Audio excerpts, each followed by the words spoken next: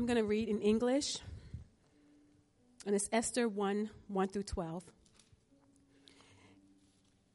This happened in the days of Ahasuerus, the same Ahasuerus who ruled over 127 provinces from India to Ethiopia. In those days, when King Ahasuerus sat on his royal throne in the citadel of Susa, in the 3rd year of his reign, he gave a banquet for all his officials and ministers. The army of Persia and Media and the nobles and governors of the provinces were present, while he displayed the great wealth of his kingdom and the splendor and pomp of his majesty for many days, 180 days in all. When these days were completed, the king gave for all the people present in the citadel of Susa, both great and small, a banquet lasting for 7 days in the court of the garden of the king's palace. There were white cotton curtains and blue hangings tied with cords of fine linen and purple to silver rings and marble pillars. There were couches of gold and silver on a mosaic pavement of porphyry, marble, mother of pearl, and colored stones. Drinks were served in golden goblets, goblets of different kinds, and the royal wine was lavished according to the bounty of the king. Drinking was by flagons without restraint, for the king had given orders to all the officials of his palace to do as each one desired. Furthermore, Queen Vashti gave a banquet for the women in the palace of King Ahasuerus. On the 7th day, when the king was merry with wine, he commanded Mehuman, Biztha, Harbonah, Bigtha, and Abagah, Zethar, and Carcass, the 7 eunuchs who attended him, to bring Queen Vashti before the king, wearing the royal crown in order to show the peoples and the officials her beauty, for she was fair to behold. But Queen Vashti refused to come at the king's command, conveyed by the eunuchs. At this, the king was enraged, and his anger burned within him. Esther 1, versículos 1 al 12. El rey Asuero, que reinó sobre 127 provincias que se extendían desde la India hasta Cus, estableció su trono real en la ciudadela de Susa. En el 3er año de su reinado, ofreció un banquete para todos sus funcionarios y servidores, al que asistieron los jefes militares de Persia y Media, y los magistrados y los gobernadores de las provincias. Y durante 180 días les mostró la enorme riqueza de su reino y la esplendorosa gloria de su majestad. Pasado ese tiempo, el rey ofreció otro banquete que duró 7 días para todos los que se encontraban en la ciudadela de Susa, tanto los más importantes como los de menor importancia. Este banquete tuvo lugar en el jardín interior de su palacio, el cual lucía cortinas blancas y azules sostenidas por cordones del lino blanco y tela púrpura, los cuales pasaban por anillos de plata sujetos a columnas de mármol. También había sofás de oro y plata sobre un piso de mosaicos de porfido, mármol, madreperla y otras piedras preciosas.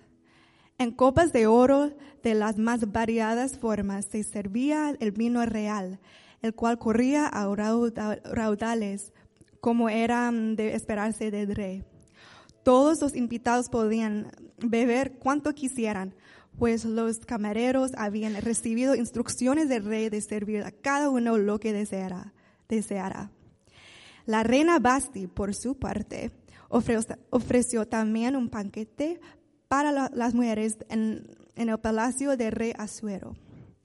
Al 7º día, como a causa del vino del rey Asuero estaba muy alegre, les ordenó a los 7 eunucos que le servían: Mehuman, Biztha, Harbonah, Bigtha, Abagtha, Zethar y Carcass, que llevarán a su presencia a la reina, ceñida con la corona real, a fin de exhibir su belleza ante los pueblos y sus dignatarios, pues realmente era muy hermosa.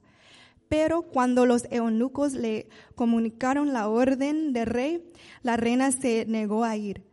Esto contrarió mucho al rey y se enfureció. La palabra de Dios.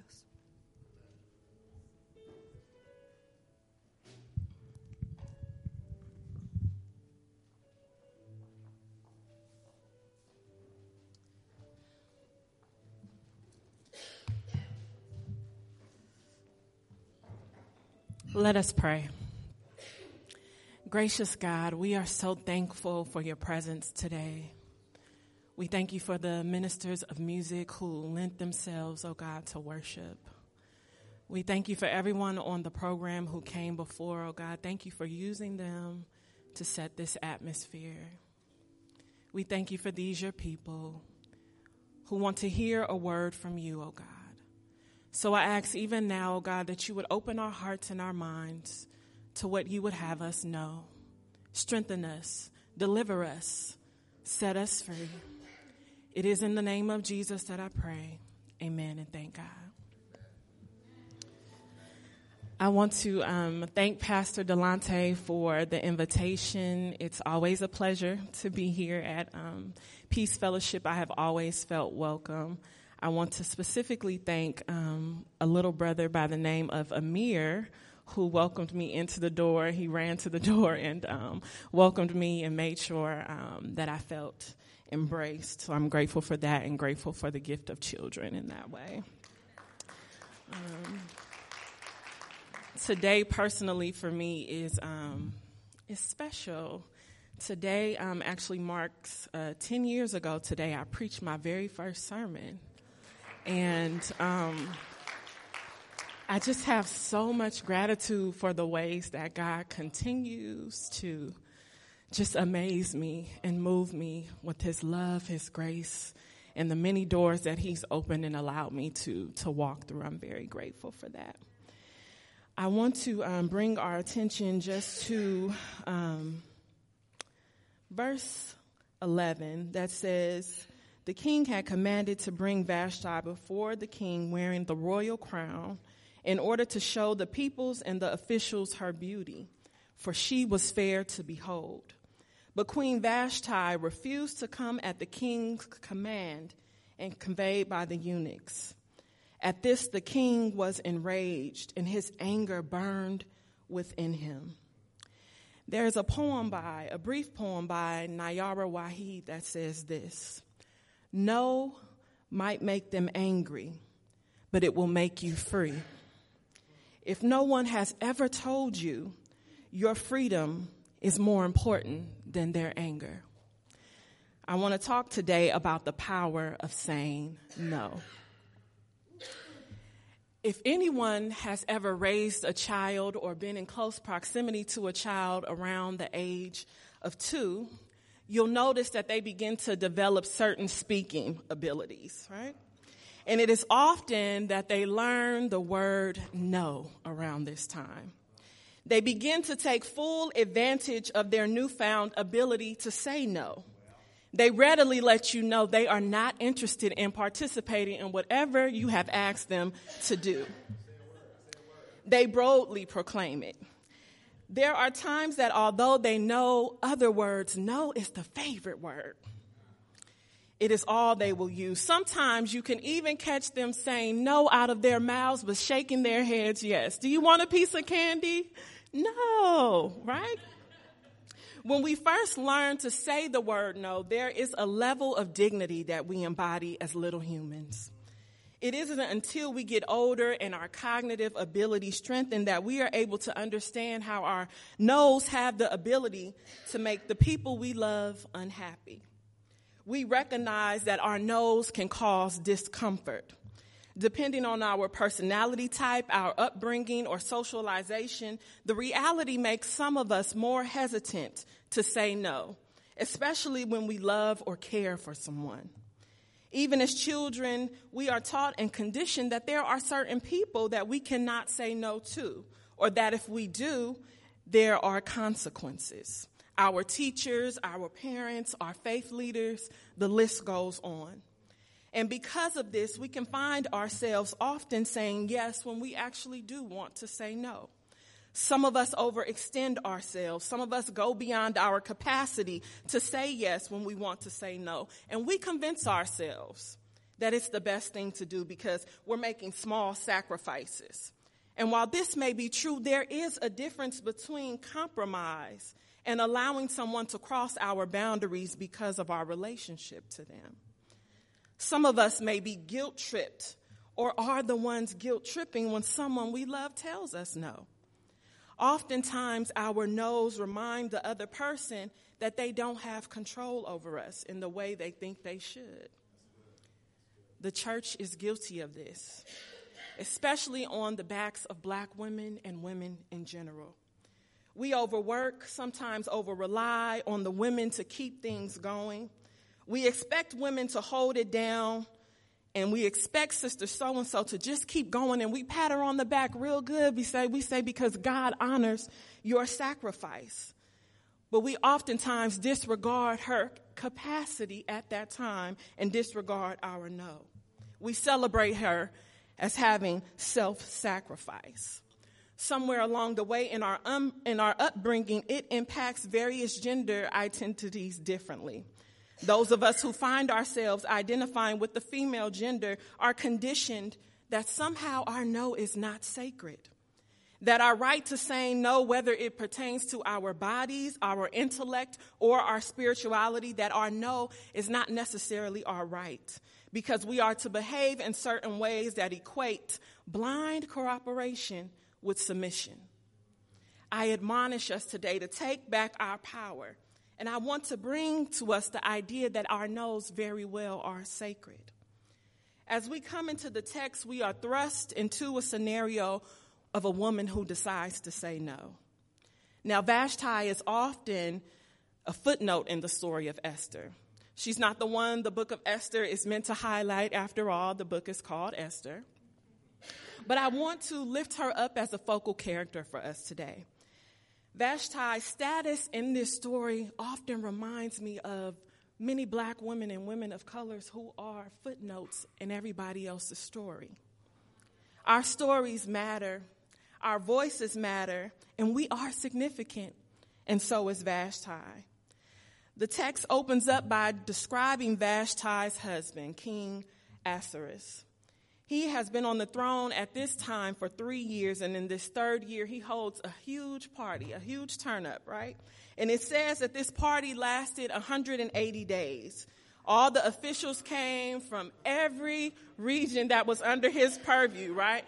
And the text was lengthy that we read. It's lengthy because it goes on to describe what all they were there to view, all of his riches and all of his wealth, right?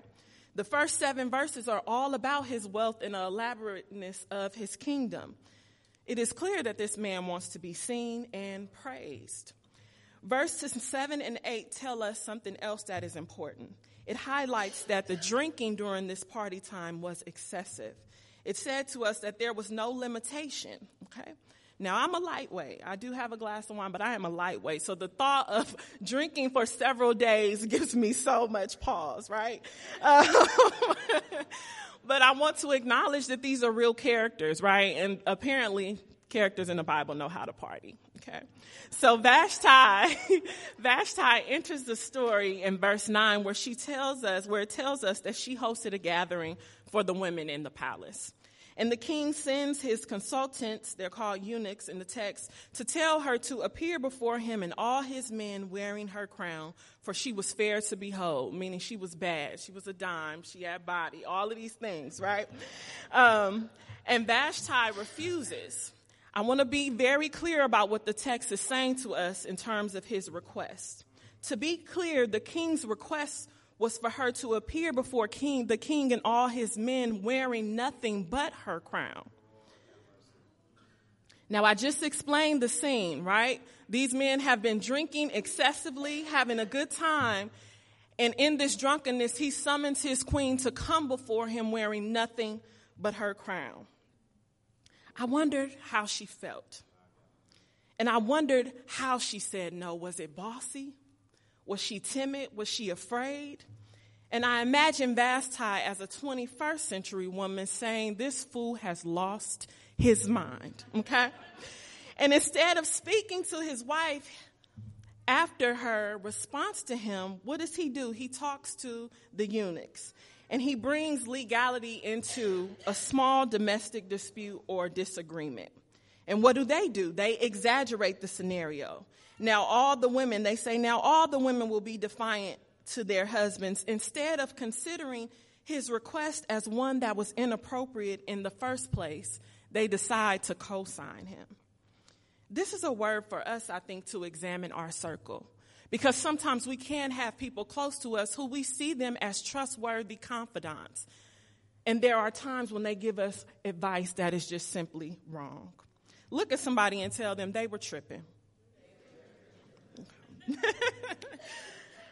You need people in your circle who will be able to tell you when you are wrong. You need people in your circle to tell you when you are ego tripping, because all of us can fall victim to our own egos. If not, you may want to consider your friends. I began to put myself in Vashti's shoes, and I wondered how she felt. And what came up for me was a sense of betrayal. That the person who was supposed to be her partner, at the very least, I don't know if they were in love or not, but at least they were partners as king and queen, who was supposed to care for her and love for her, asked her to come before him and be objectified. I would have felt a mixture of betrayal, of shock, and of anger to know that someone who was supposed to be there for me or protect me would voluntarily put me in harm's way. Can you imagine her walking naked? And the text already tells us they were drinking excessively in front of all these drunken men, right? Even though she was a queen, there was no guarantee of what could have happened to her had she agreed to his request. And then, too, we do not know if this kind of irrational behavior or request is something that perhaps King Xerxes was commonly doing, right? And this might have been Vashti's moment for her to say, I'm just sick of it and I'm refusing it. This leads me to my first point. Sometimes a no is born out of necessity. Sometimes it is necessary for our survival.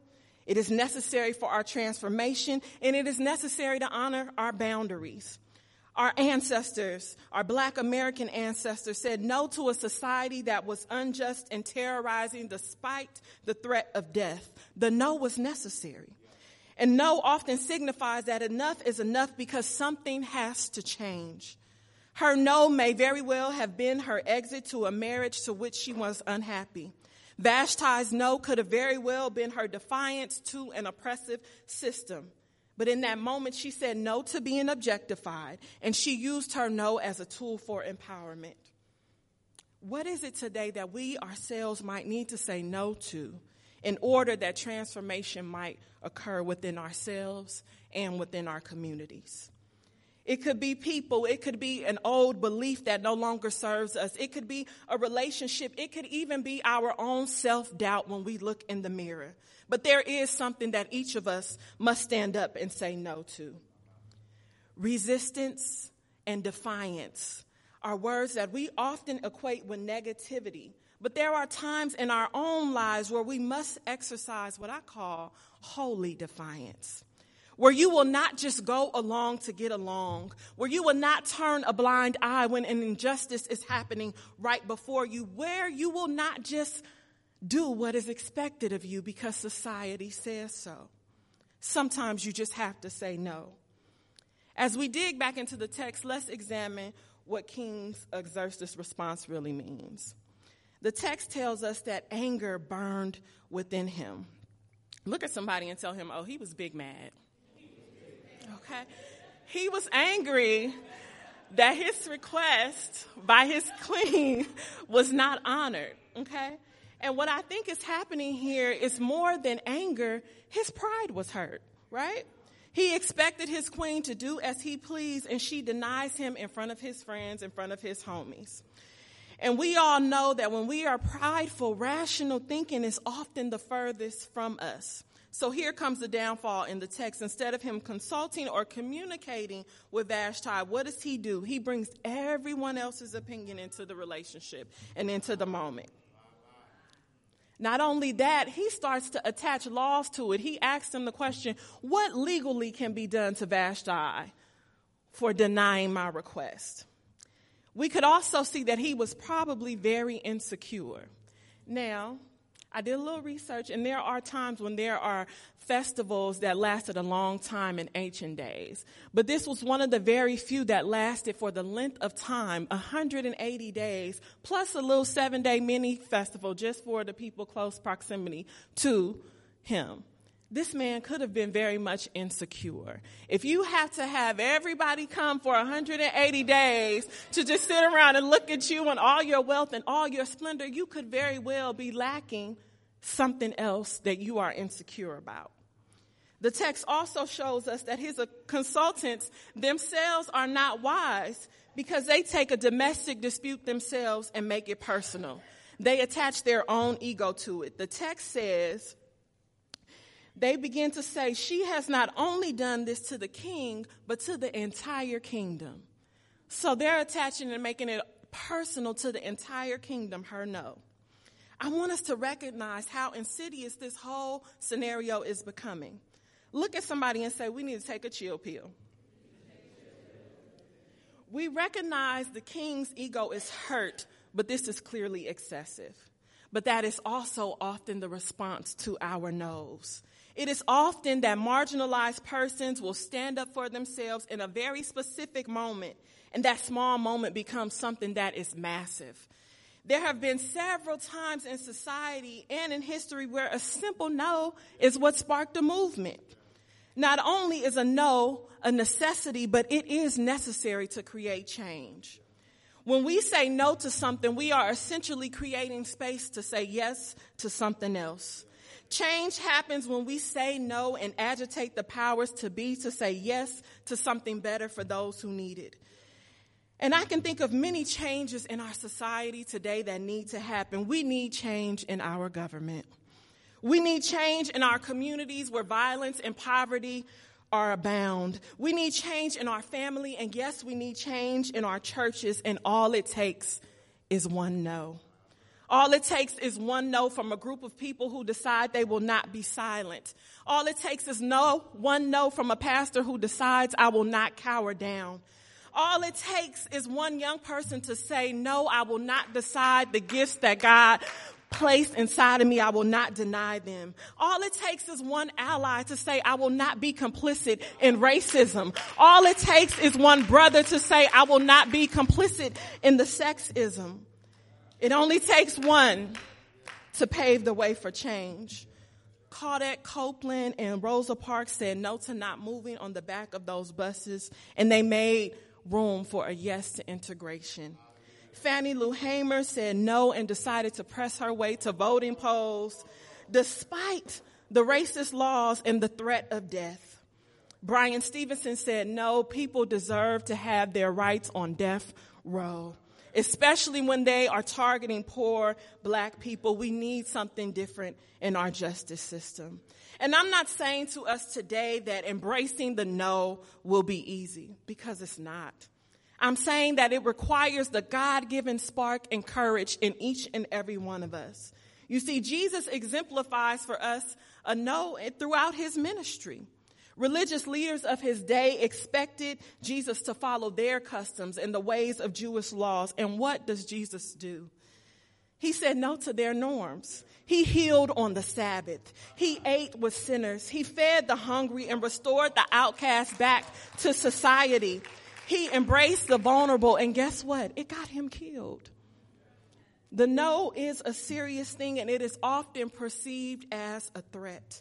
But those of us who want change have always known that our no may have consequences, but we understand that no's often open doors to many possibilities. There comes a time in each of our lives where we must decide if the consequence of saying no is greater than the end result. Even in modern society, people are embracing the no. From the very small no of Meghan Markle and Prince Harry of Sussex, right? They said no because they recognized that something had to change in their family unit in order for their child to thrive and for their marriage to thrive in the way they wanted to. Did this ruffle some feathers? Did this break some traditions? Absolutely. But it opened the door to the life that they want and desire for them and their family. Our text extends us the invitation that says, what is it that we need to say no to in order that we might live more fulfilled lives? That we might live lives more in alignment with that God has called us to do. What powers that be do we need to say enough is enough? The text also shows us the official Saul Vashti's defiance as a threat to the empire. They demonized her ability to stand up for herself. Does that sound familiar? Their actions are not unlike society today. Many of us who identify with the marginalized, whether it be black people, black women, people of color, the poor, LGBT, trans folks, differently abled folks, fat folks, all of us who have been shamed or demonized because of our difference. We know what it feels like when our standing up for ourselves and our community is seen as defiance to normative standards. We know what it is like to have our skin, our gender, our size, our abilities weaponized against us and made into a threat when we are literally just trying to live and be free. We deserve dignity and we deserve every good thing that God has in store for us, but that is the tactic of the enemy, to instill fear in us so that we will comply, that we won't say no. But we seek change and we understand that God is on our side. Now, I have asked us several times today to think personally about the things and systems that we need to say no to, but I think the text even invites us deeper to ask ourselves, in what ways can we honor the voices and experiences of black women, of women of color, and other marginalized groups? Because it is not untrue that oftentimes that we as marginalized folks marginalize others. So in what ways can we do more to honor the no's and the boundaries of black women in our lives? Do we need to apologize to a woman? Have we ever minimized somebody's experience or their difference? Have we ever scoffed at the boundaries that somebody has asked us to honor? There may be somebody we need to repent to because we did not honor their no.